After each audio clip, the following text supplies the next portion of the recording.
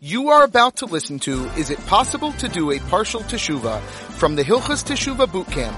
This is part 8 of the Lost Art of Teshuvah. All of the shmuz as well as many series that deal with real-life issues are available on the shmuz.com or on the Shmuz app available for iPhone or Android. That's www.theshmuz.com or by phone at Kol HaLashon 718-906-6461.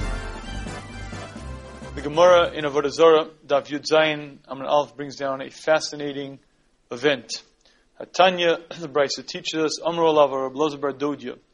We learned about this individual called Rabbi Elazar bar Dodia.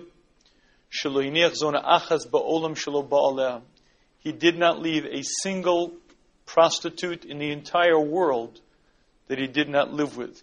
I doubt the Gemara means this literally, but clearly he was a man who was very, very involved in his activities.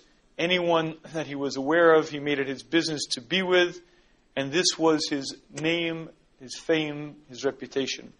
Pam achas, the Gemara tells us one time, Shama she'izona achas bekarchei hayam. He heard about a certain prostitute who was in an island. Vaisa nosa tell us, kis dinarim b'schara. She used to demand an entire purse of gold coins for her schar, for her payment. As soon as he heard about it, halach va'avar aleh shiva naras, he went and crossed over 7 rivers and offered her the money and was with her. B'shas hergel dover, during the actual act, tificha, she passed gas. Amra, she said, Kishim sheficha zu ina chazeres makoma.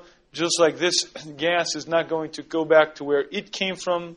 Kach Elazar bar Dodia, so to Elazar bar Dodia, and makablan so b'tshuva, they're not going to accept him b'tshuva.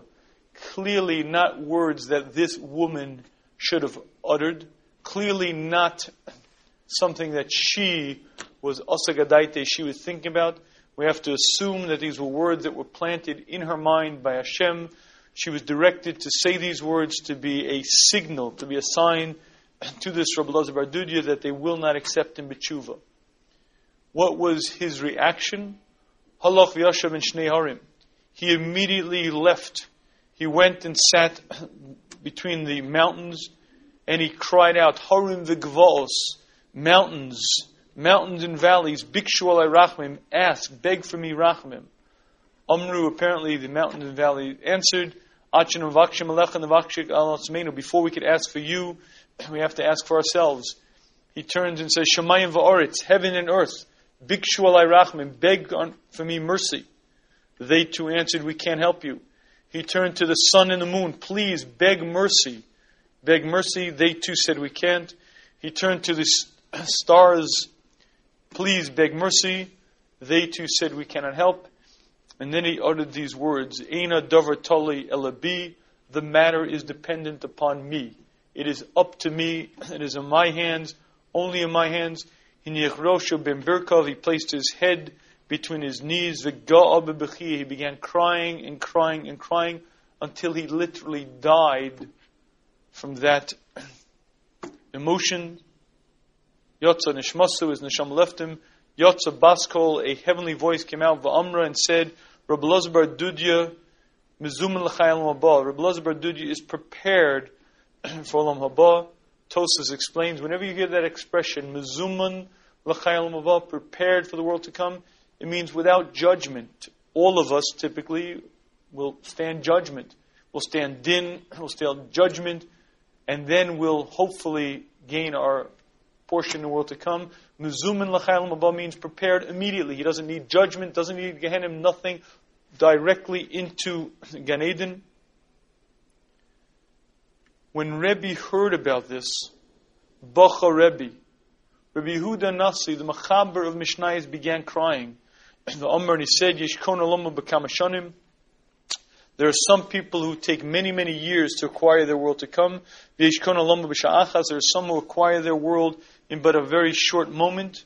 V'alma Rebbe, and Rebbe said, Lo dayan l'bali tshuva. It's not enough for the Bal Tshuva, shemekablano, so that they accept him.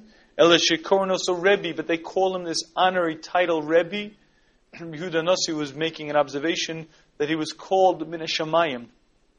From the heavens they called him Rebbe Elazar bar Dodia, the master Rabbi Elazar bar Dudya. And that is the Gemara. Now, in shmuz number 3, we discussed this Gemara at length, and it's worth spending some time listening to that. But I'd like to right now focus on one particular point. And that point is, we're dealing with a man who clearly is not lazy. We're dealing with a man who's very driven, very motivated, albeit for inappropriate matters, but he's not a lazy man. He had this reputation of not leaving a single woman that he wasn't with. And then when he hears about this one person in some island, he passes 7 naharos, goes through a very difficult journey, passes over 7 rivers, gathers together his money for a full purse of gold coins, and he's very, very dedicated to his activities. He's not a man who's flippant. He's not a man who just whatever, what we would call a baltaiva, just lazy and indifferent and just gets caught up. He's a man who's pursuing a lifestyle. He's known with a reputation as a man who doesn't leave a single zona in the world. Obviously, he assumed that this was appropriate, this was proper. He chose this lifestyle. Now, that being said, he's in a moment of passion, and a very unusual statement is said. Rabbi Elazar bar Dudya will not be accepted in Teshuvah. Okay, very unusual, very gripping, very startling. But all of a sudden, he turns around and changes so radically, he drops his lifestyle, leaves it on a dime, begs mercy from the heavens and the earth, sees that they can't help. He says the words, Ein adavatala elabi, and he puts his head between his knees, begins crying and crying, does the ultimate teshuvah. A teshuvah to the extent that he literally dies from it, and a baskol comes out and says he is prepared for Olam Haba. And the question is, what changed? This is not a person who just woke up yesterday. Clearly he knew that these things were wrong. He didn't go to yeshiva. He didn't go to Ar Sameach for the long course in Judaism. The minute she said those words to him, he turned on a dime, reversed roles, put his head between his knees and began crying, which means that he knew at the core of his essence that what he was doing was wrong all along. If he didn't know it, there's nothing in her words that could have changed his understanding of life. But clearly these were concepts and understandings that he had deep in his essence, that he had suppressed, that he'd put down, that he sort of squashed down. She said one line and everything changed. But the question is, what changed? What hit him so? What struck him so that he literally changed his entire life and dramatically improved his eternity? And I believe the answer is that this man struck bottom. He understood there's no lower than this.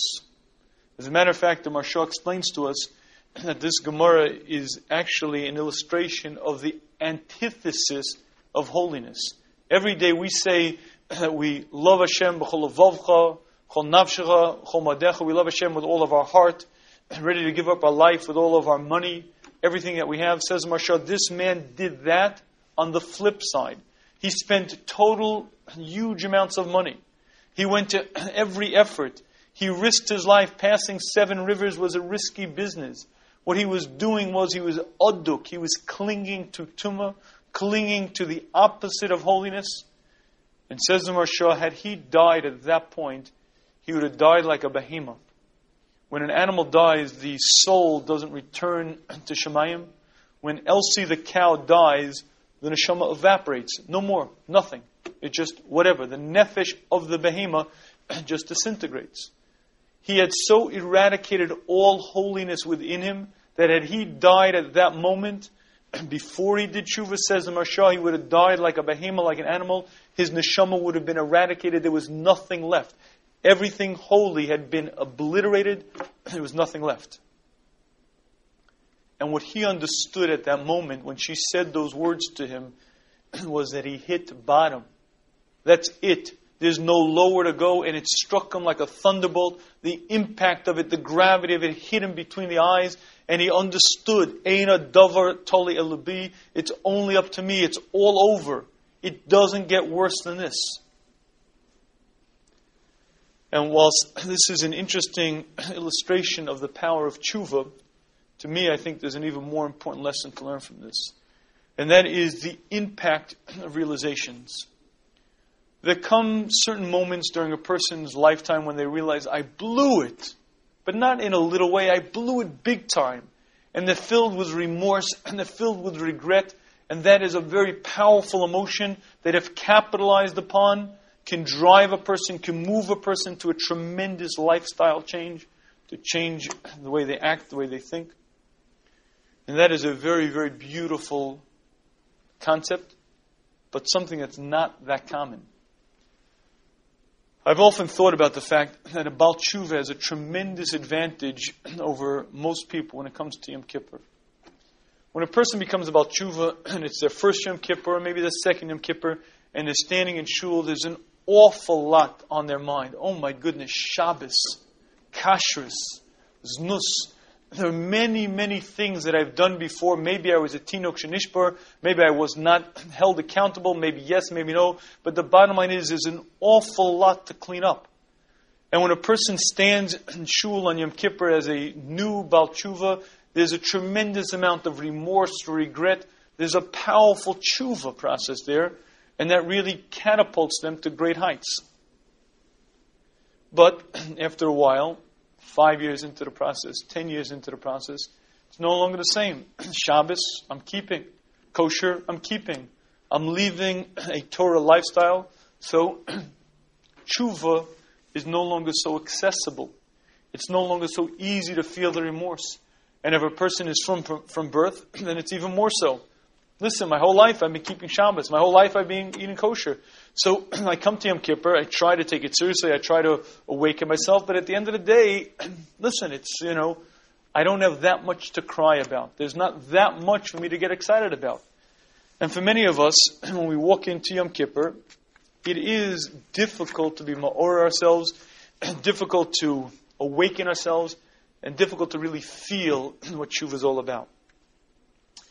And what I'd like to address today in this session is awakening ourselves and beginning to feel what Teshuvah is about. But before I do that, I want to make one very important point. Something that the Rosh Yeshiva told us many, many times. The Rosh Yeshiva would explain to us that it's permitted to learn Musar on Shabbos. Now in Yeshiva, when we learned Musar, it was a very heartfelt Seder. And oftentimes, if a fellow was into it, there'd be tears, crying, real remorse, real regret, certainly during a Shemei Teshuvah. And the question is, on Shabbos, one is not allowed to say Devarim HaMetzarim, things that cause tsar, things that cause pain, one is not allowed to express on Shabbos. Yet one is allowed to learn Musar, even though one will cry. And the Rosh Yeshiva explained to us why. And that is because when a person learns Musar, even though a person is crying, even though there's remorse and regret, it's a powerful cleansing process. It's a growth process. And I feel simcha. Even though, granted, I wish I never had done it. Granted, I wish I'd never been involved in this from the beginning. But now that I'm here, this process of teshuvah, this process of learning Musar, this process of regret is a very, very powerful catharsis. It's a cleansing process. It cleans me up. And it brings me to a tremendous sense of joy. Because I'm closer to Hashem, I'm a different human being, I've grown, and there's a tremendous simcha that a person feels, therefore one's allowed to learn it on Shabbos. And that perspective is very important when it comes to teshuvah. Many times people are reluctant, Yom Kippur is coming, it's Teshuvah, it's heavy, it's going to get me down, it's going to get me depressed. If a person uses the Teshuvah appropriately, if a person uses Yom Kippur appropriately, it's not depressing, it's invigorating, it's empowering. A person has a tremendous simcha. Is it heavy? It's very heavy. It's dealing with things that I usually don't deal with, but it's a very joyful process. It's a difficult process because we human beings don't like to be very critically analytical about ourselves. I'll look at you very critically. I'll watch your flaws and dissect them and tell you exactly what you've done wrong. But to take that mirror and hold it up to myself and to be very, very critically honest and analyze my flaws and my faults is something I'm not comfortable with. In fact, if you're a big student of liberal psychology, They'll tell you, don't do it. You'll crack. You're too fragile. You're too delicate. Don't do that self-observation stuff, because who knows what'll come out of it.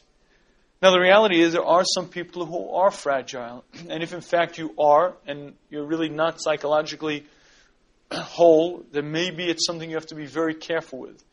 But assuming that you are a balanced individual, and the Torah is written for psychologically balanced, healthy people, then the process of self-observation is a very, very invigorating, very, very strengthening process.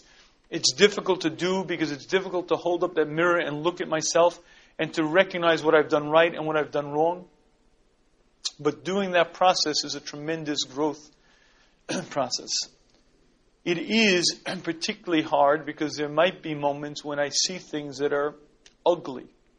If you really work on yourself and you really see character traits, behaviors, modes of thinking, you may look at them and say, that is really ugly. And that is a hard thing to admit, that it's me, it's ugly, it's a part of me. But knowing that I can clean that up, knowing that I can get rid of that, knowing that I can change is a dramatic, empowering concept. I knew a man when he was 20 years old who was arrogant. And when I say arrogant, I mean a buffoon, full of himself, bombastic, I am God's gift to humanity. The same man, when he was 40, was no longer arrogant. As a matter of fact, humble. An unuv, humble, and a different human being. Had he died, Rahman al-San, at 20, for eternity, he would have been a bombastic, arrogant buffoon, and he would have been the laughing stock in Shemayim, because as you are, as you leave this earth, is who you are for eternity. The concept of WYSIWYG, we've discussed previously, what you see is what you get. That would have been him for eternity. But he spent 20 years growing, 20 difficult years looking at himself, being critically honest with himself. And at 40, he was a different human being.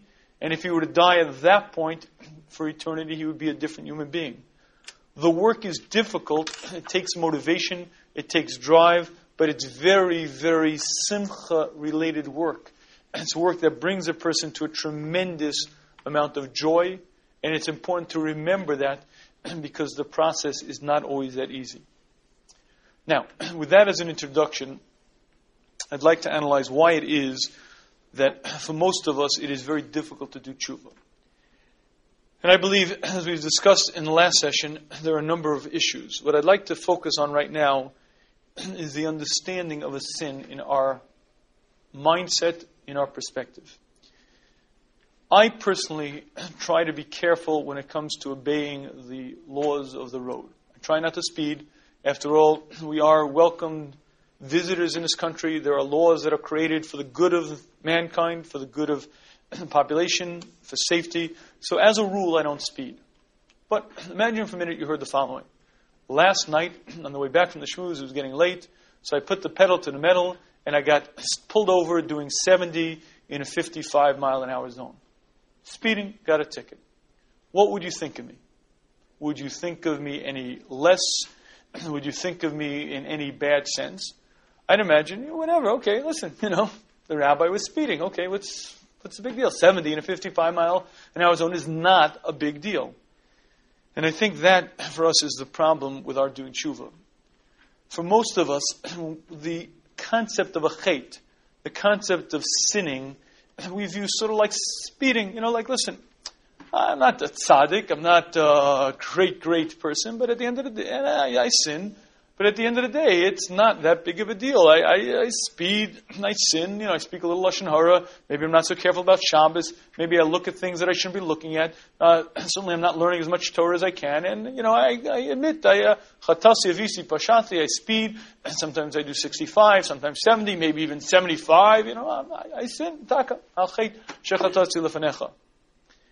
And as long as you view sins as speeding, as it's not a big deal, you will never be able to do tshuva. Because at the end of the day, it's not a big deal. You just went a little bit over the line. A little bit. Nothing to get all bent out of shape out of. And to bring a little different perspective on this, I'd like to focus on something that we discussed in a previous shmuz. shmuz entitled Tidal Waves and Midas Adin, where Chazal tell us a very interesting observation. Chazal tell us that by all rights, Sarah Imenu should have lived another 27 years. She should have lived another 38 years. Sarah Imenu died at 127.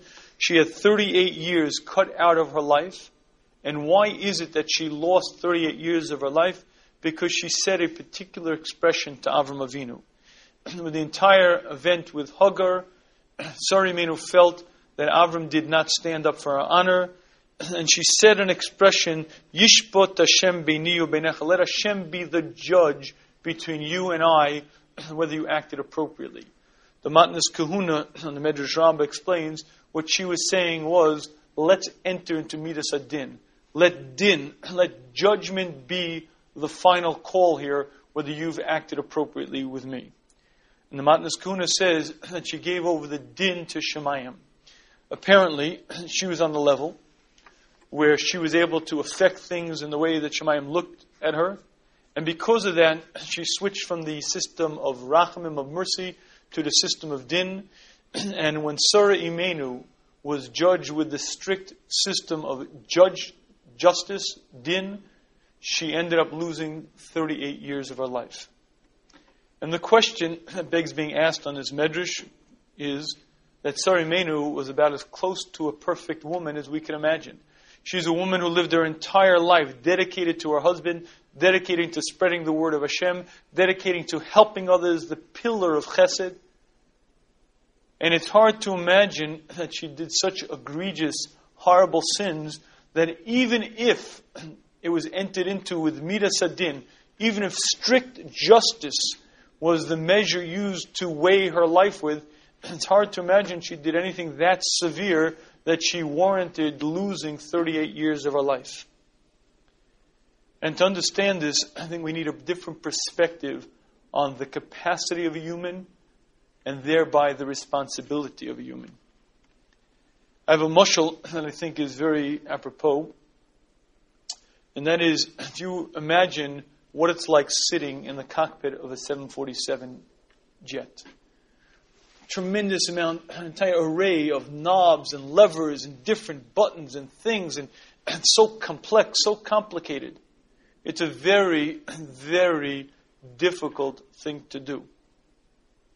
Imagine I told you the following. There was a man, pretty good guy, not a bad guy at all, and he had a drink. All right, truth be told, he had more than one drink. 3, 4 drinks. And he showed up to work. All right, listen, he shouldn't have done it. And no one would tell you he's a big tzaddik for doing it. But he showed up to work just a bit intoxicated. Not falling on the floor drunk, but, a little off. But he went about his day, and he did his job. And, but unfortunately, because he was a little intoxicated, he made a little mistake.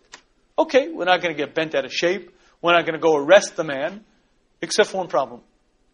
What he did for a living was a pilot of that 747, and he crashed the fully loaded plane into the sea, killing all occupants because he was drunk. Would you say, come on, big deal, don't make such a fuss over it? The bottom line is, if you are the pilot of that plane, it is a grave and serious responsibility. You don't put a child into the cockpit of a 747. And a drunk man cannot ever be excused for getting behind the wheel of that plane. The reality is, as we discussed in the last session, when Hashem created the human, Hashem placed us in a position of extraordinary power and therefore extraordinary responsibility as well. We fly the plane of my life, this fully loaded 747, which I am the pilot of and I am responsible for. If I bring it to great heights, it's my accomplishment. If I crash it, I'm also held accountable for that. And there is a very, very grave and real responsibility for that.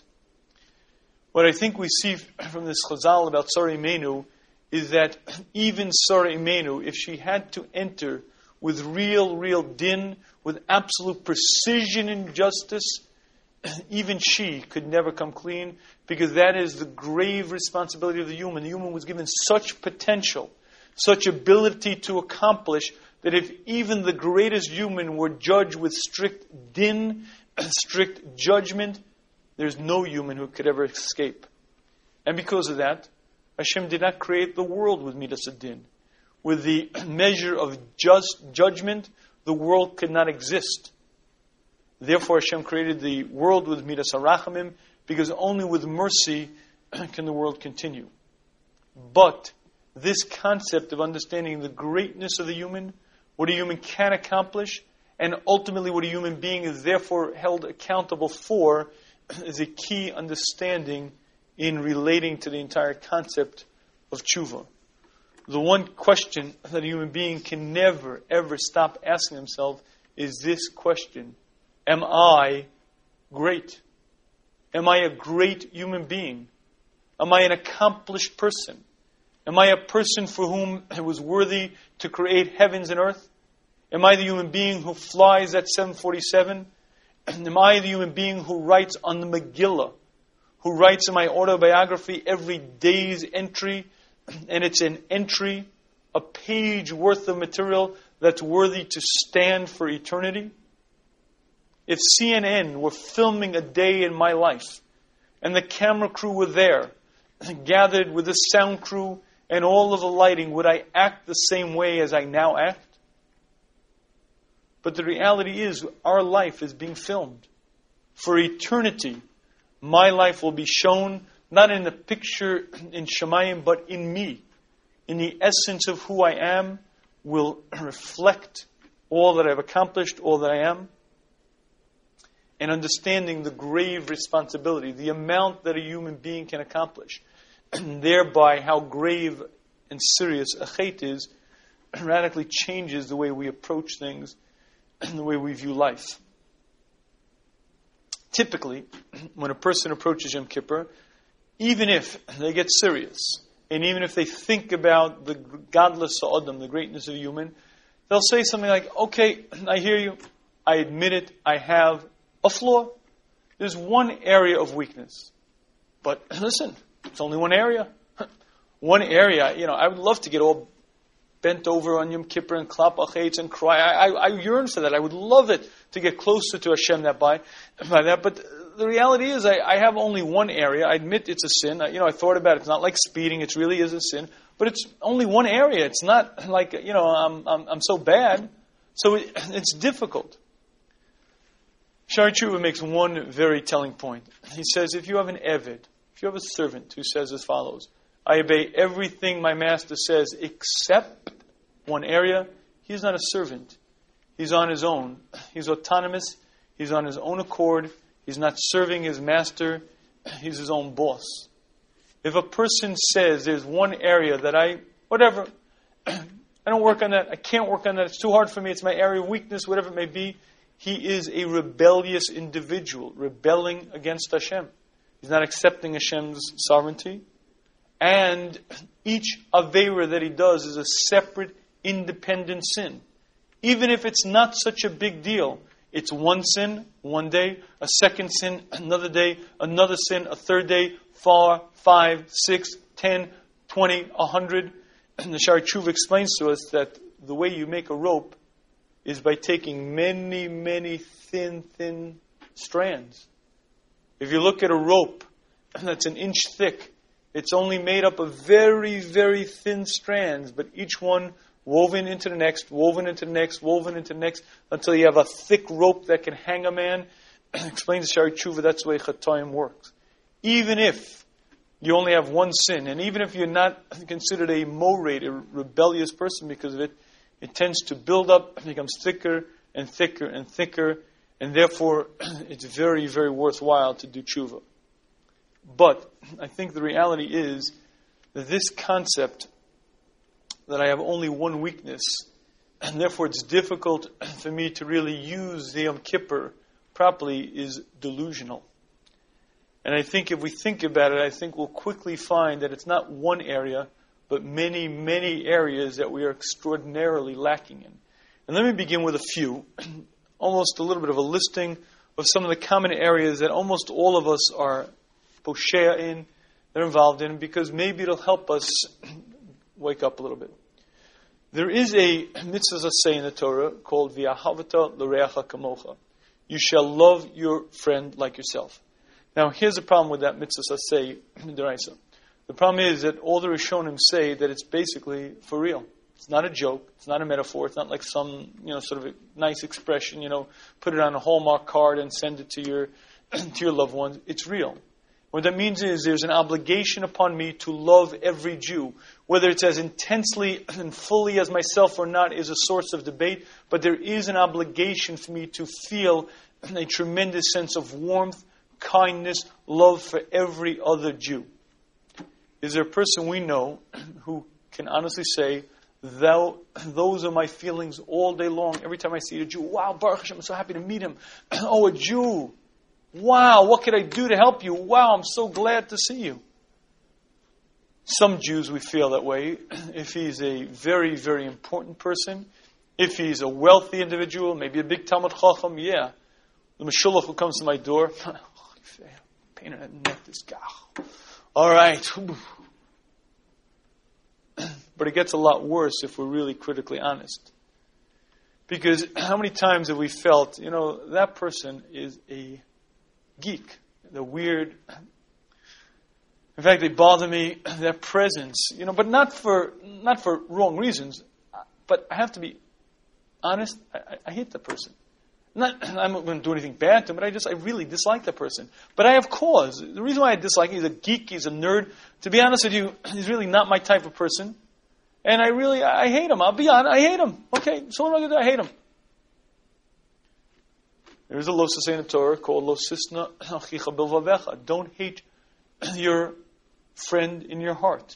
And what that means is if a Jew harbors that sense of dislike, that sense of hatred for any Jew, even if that Jew smells, even if that Jew belongs to a different political party than I, even if that Jew is a Mizrachinik, or a Hasidic person, or a Litvak, or an Amoritz, or any other type of category that I could put them in, and therefore it permits me to hate them, I violate that losasei. But it's so easy, just like that. You fail to fulfill the mitzvah say of Ahavta Kamocha anytime you don't feel Jews' pain, anytime you don't feel their joy. You violate this losasei anytime you feel the sense of disdain of, I don't like that person, even if they're radically different than me, and even if, in fact, they are obnoxious. The losasei still applies. What about another one? What about V'ahavta Hashem Elokecha b'chol levavcha u'b'chol nafshecha? Hashem, I love you with all of my heart. I'm willing to give up my life with all of my money. There's nothing more precious to me than your love. How many Jews can honestly say, that is me? Hashem, I love you with an abundant, powerful love. But there's an obligation upon me to feel that. We say it twice a day in Shema. Twice a day in Shema, we say the words, Hashem, I love you that way. And I'm afraid that if we're paying attention, we recognize that it's Eidus Sheker. It's a false testimony. Because to be honest with you, I don't think about Hashem very much at all. And if I do, the sense of love, powerful, Hashem, I love you, is very, very debatable. You ever get into a fight with your wife or your husband, and you say things, now, for good cause. She said it again and again, and I finally let her have it, but she deserved it. She really had it coming to her. And I violated that losasei called onos dvorim, oppressing with words, probably malbim pnei chaver barabim, made her cry, etc., etc. And you quickly see that chait is very, very easy to violate. My kids know that I try to be careful around Purim time to speak very little to my father. A day or two before Purim, I'll call, but I'll be quick on the phone. And my children understand why it is. Because one Purim, maybe 5 years ago, my father said something that put me in a difficult situation. My father is a yeka and very proper. And he certainly, Baruch Hashem, approves of what I do. But he said an expression on the phone, maybe don't get drunk this Purim. In my father's mindset, even though, granted, that's one way to Mekayim Ad L'Yoda, there are other ways, and it's not really, maybe don't get drunk. And I found myself in a real quandary. The real quandary is because if you study the way the Rishonim expressed the mitzvah aseh of kibbut av, it's considered a tzivui. I am commanded to obey my father's statements. If my father says to me, take out the garbage, it's not an option. It's not, let me think about it. There's a commandment upon me to obey his words. And 5 years ago or so, when my father said, don't get drunk on Purim, I found myself in a difficult situation because I had a commandment from my father not to do something. Now, halavai, I was such a tzaddik growing up, and halavai that I really mekayim kibbut av fully all the time. But that reality struck me. How many people honestly can say, kibbut av aim, I got that one taken care of. Listen, my parents, I treat them fully with respect. If you're an American brought up in the American world, brought up in a Western society, I guarantee you do not treat your parents with the respect the way the Torah commands us to. Watch the way Orientals speak to their parents. Watch the way people from other societies treat their parents, and you'll understand quickly that we are Americans, we are westernized in our culture, and we very, very easily trample on those averas. Anybody ever cheat in business? Anybody ever falsify the tax form just a tad, just a little bit? Forget gezel. Forget sheker. One simple question. Do you honestly believe that God runs the world? If there's a Borei Olam, if there's a creator of this world who's the Manhig, who runs this world, and I believe that he sets the amount of money that I am to make this year on Rosh Hashanah, how could I possibly steal? How could I possibly lie? How could I sort of change the deal? Well, I really sort of meant kind of, and I change around the deal in a business situation. The reason is because there's no God, there's no manig of the world, I'm in charge, and that, my friends, is kfira. When I cheat in business, and I don't mean reaching into somebody else's pocket and stealing money, when I change the deal, when I falsify things, when I speak about my product in a way that's really, really not true, when my heart tells me that the words that are coming out of my lips are not emes, what I'm engaging in is a total, utter act of kfira, denying Hashem's existence, denying Hashem as the one who runs the world, denying the basic tenets of our religion. Anybody ever make a blessing without kavanah?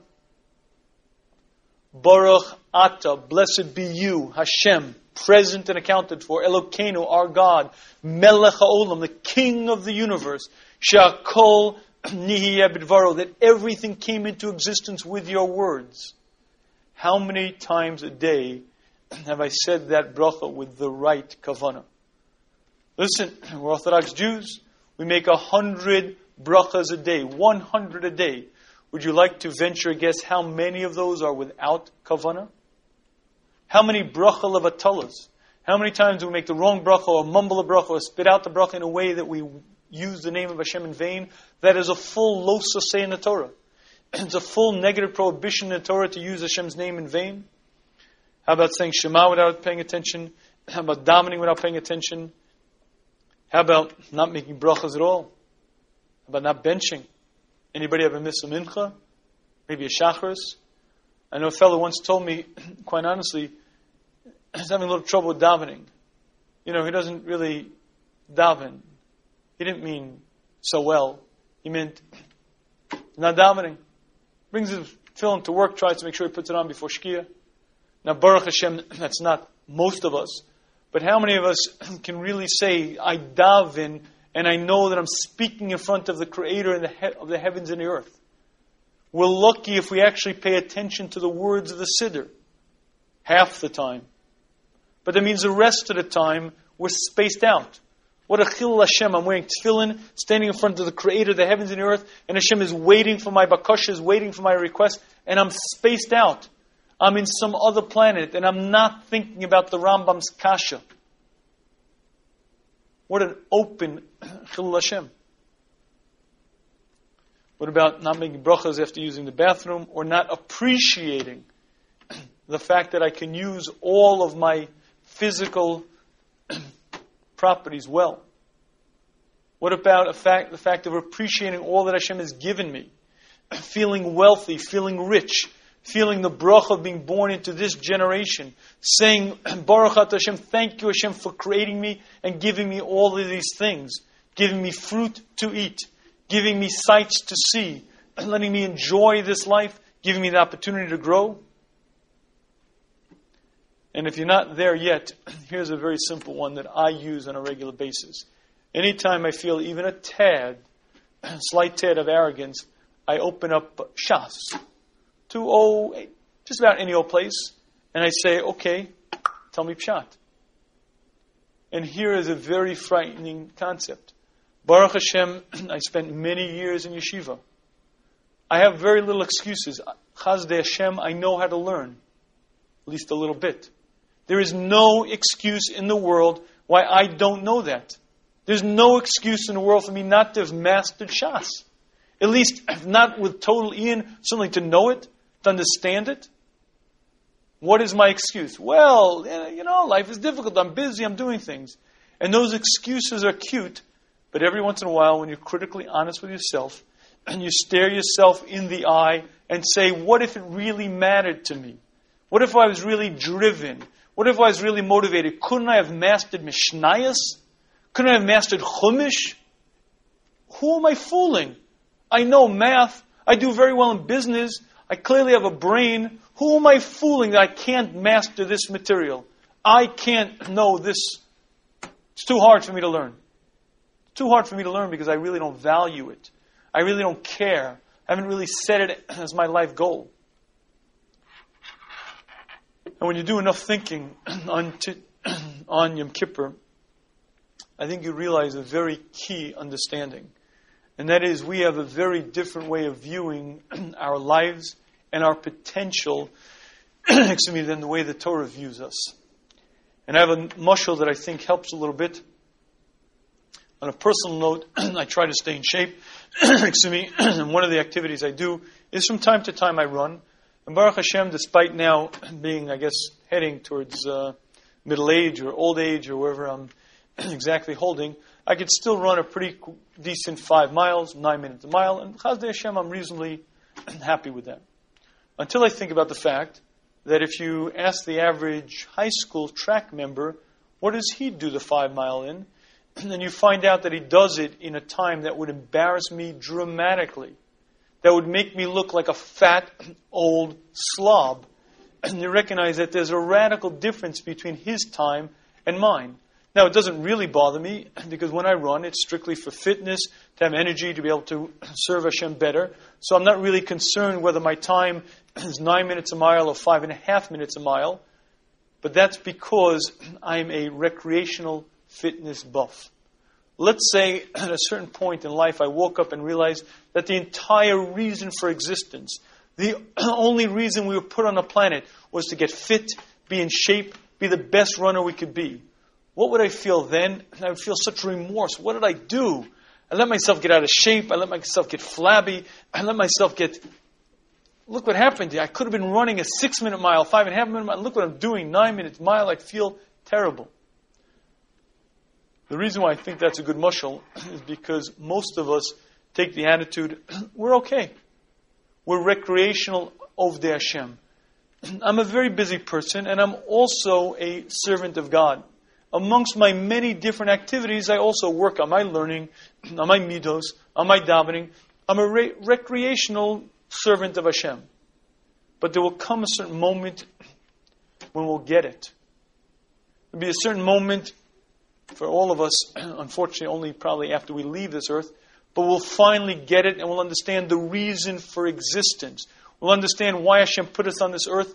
We'll understand the potential we were given, and we'll understand how great we could have been had we really, really applied ourselves. Had I said to myself, I'm going to be the best I could really be, we'll then understand what it is I could have been, and then we'll understand the damage of being a recreational Eved Hashem.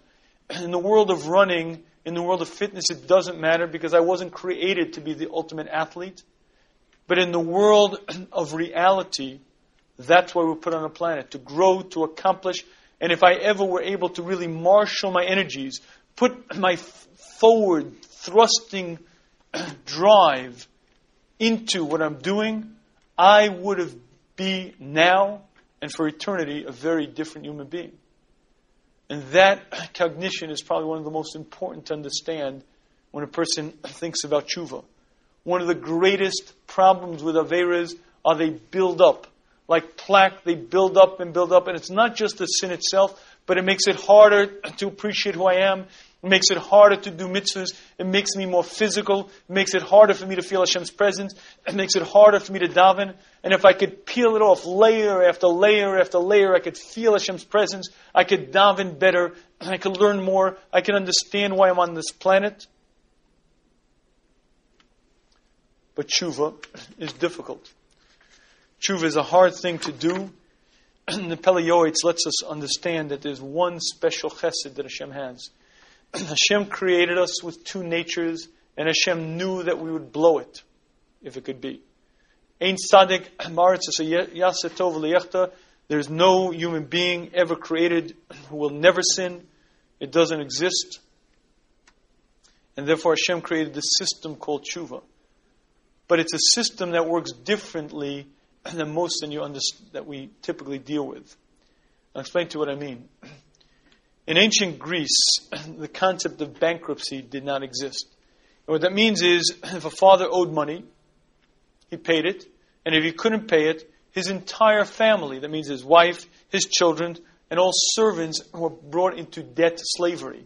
The father could die, the child will still be a slave because the child was obligated to pay the debt of the father. In more modern times, there was an entity called debtor's prison. If you couldn't pay your debt, you weren't made to be a slave, but you were put into prison. You couldn't pay your debt. With the advent of the modern economy, something has come about called bankruptcy. Bankruptcy is the understanding that if a person is sincere, not abusing the system, there is a concept that let the debtors get what they can out of it. So, for instance, if a person owes X amount of money and he really can't pay, the judge will sit and come up with a verdict, and he'll say, at least give the debtors 10 cents on the dollar, 5 cents on the dollar. The debtors will get something out of the assets, and this person gets a chance to start over. And if you understand bankruptcy is a very key ingredient in a successful market economy. It allows people to take good, cautious risks, but to actually go forth on a venture, knowing full well if they succeed, they'll reach great heights. And if not, worst case scenario, it's a difficult situation, but at least the people who've loaned them money, the people that owe money will get something out of it, and there's a fresh, clean start. And bankruptcy, used appropriately, used properly as it was created for, is a very good concept. Pele Yoetz explains that concept of bankruptcy also applies to Avodas Hashem. Hashem understands that we do averas. We do sins that are very, very egregious, very serious, and very, very damaging. But Hashem also understands that it's unlikely that we're really going to reach true remorse. It's unlikely that we're really going to understand the depth of the avera to the extent that we should. Granted, there was once a Rabbi Shafier who reached down to the core of his essence and dug down and really, really felt remorse. But the reality is, for most of us, it's very hard. And therefore, Hashem accepts less than full value. If you can't reach full remorse, 50%. If you can't reach 50%, 30%. If you can't do that, pay back 10%, at least 5%. And the Pele Yoetz explains, much like bankruptcy, Hashem will accept partial amounts as full payment. If you can't reach total charata, and you can't beat your chest crying with bitter, bitter tears flowing down your cheeks, at least feel something. And if it's a tefillah that finds chen, finds favor in Hashem's eyes, it says in Pele Yoetz, Hashem will accept partial amounts as full payment, 20%, 10%, maybe 5%, and the teshuvah works and the avera is gone. And if you think it doesn't make sense, you're 100% correct. But that is a special, special mercy that Hashem has upon us. I think it is a very powerful lesson for us to learn from Rabbi Shafier. The lesson to learn from Rabbi Shafier is that every once in a while it's very, very good to hit bottom. The man hit bottom, felt it, and understood the gravity of what he had done. He felt the awesomeness of what he had destroyed, and that's what propelled him to the heights. That's a tremendous bracha that most of us don't really get. If a person's about teshuvah, he may have it. If a person really did a very serious, obvious aveira, he may feel it. But the reality is that for most of us, it is rare that we're going to feel that. It's rare that we understand it. Hence, it's somewhat difficult for us to do teshuvah. If you want to fully understand the power of teshuvah, listen to one observation in that Gemara. At the very end of the Gemara says, Bacha Rebbe. Rabbi Yehuda Nasi began crying when he heard this event with Rabbi Elazar Bedudia. He heard this Rabbi Elazar Bedudia, who had been on such a level of depravity, had reached such heights, and he began crying. And you might ask, why is he crying? Tremendous simcha. Look what this Jew has done for himself. This Jew's changed his life, changed his eternity. Rabbi Yehuda Nasi should be dancing. And I believe the answer to why Rabbi Yehuda Nasi was crying was because he took it as a pachim panim to himself. What he saw is what a Jew can accomplish in but one moment. If this Rabbi Elazar Bedudia put his head between his knees and began crying and changed himself so, said Rabbi Yehuda Nasi to himself, that's what a person can accomplish in one small amount of time. Have I utilized my time to that extent? Have I capitalized on the opportunity of life? And it was a powerful lesson to Rabbi Yehuda Nasi that made him cry. Made him cry because he said it's not enough that they accept Bali Tshuva. They call them Rebbe, they give them that title of honor master. And Rabbi Yehuda Nasi took it as a Mussar lesson to what extent a human being can change, to what extent a Jew can make himself different. However, to do that requires a certain difficult self-honesty, a self-observation, being critically honest, looking at myself, but more than anything, understanding what I'm capable of.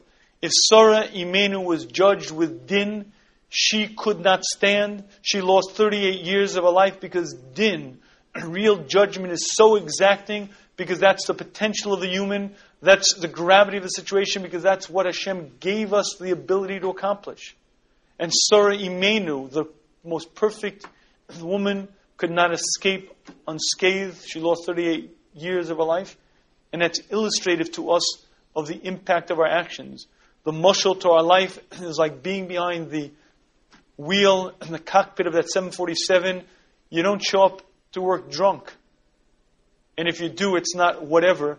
If we live our life without paying attention, if we live our life without a plan, if we don't have a really solid understanding of why I'm here, what am I doing, what am I accomplishing, then I'm like that man who showed up to work and crashed the plane with 400 passengers into it. Crashing a human life is a travesty that's very difficult for us to imagine. But it takes a while to understand this. One of the great chasadim that Hashem grants us and gives us is this thing called teshuvah, this ability to take a day like a Yom Kippur and change myself, make myself into a different human being if I can wake up. I'd like to close with something that was mentioned in one of the previous shmuzim. It's actually a little bit of a sad story. It involves a certain gentleman, Barrett Robbins, who is a professional athlete who played for the Oakland Raiders. And it involves Super Bowl number 37, which was played on January 26, 2003. The reason why that particular Super Bowl and Barrett Robbins are mentioned in the same breath is because even though Barrett Robbins was slated to start in that game, and even though he was a key part of the Raiders team, Barrett Robbins didn't play in that game. Actually, Barrett Robbins woke up somewhere in Mexico about 4 p.m. on the Sunday when the game was already playing, realizing that he's miles and miles away in a different country, sleeping over a hangover. You see, that Saturday night, Barrett Robbins, the Saturday night before the Super Bowl, decided to take a drive, ended up in Tijuana in a bar, began drinking, got drunk, and woke up out of his stupor at 4 p.m. the next day, realizing, oh my goodness, I blew it. The Super Bowl was played and I wasn't there.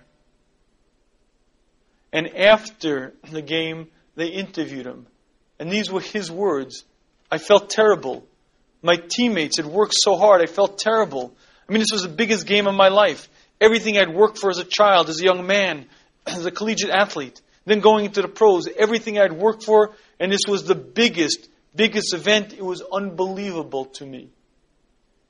And my friends, what Barrett Robbins felt in that moment was a powerful sense of remorse, of charata. He blew the biggest game of his life, and there was no reparations, no ability to make it up. And that pain, I dare say, is something we, Rahman al-Islam, will feel when we leave this earth. A powerful sense of remorse, of regret, of how could I be so foolish, living my life like a drunk? How could I possibly do the things I did, say the things I said? What was I thinking? What was wrong with me?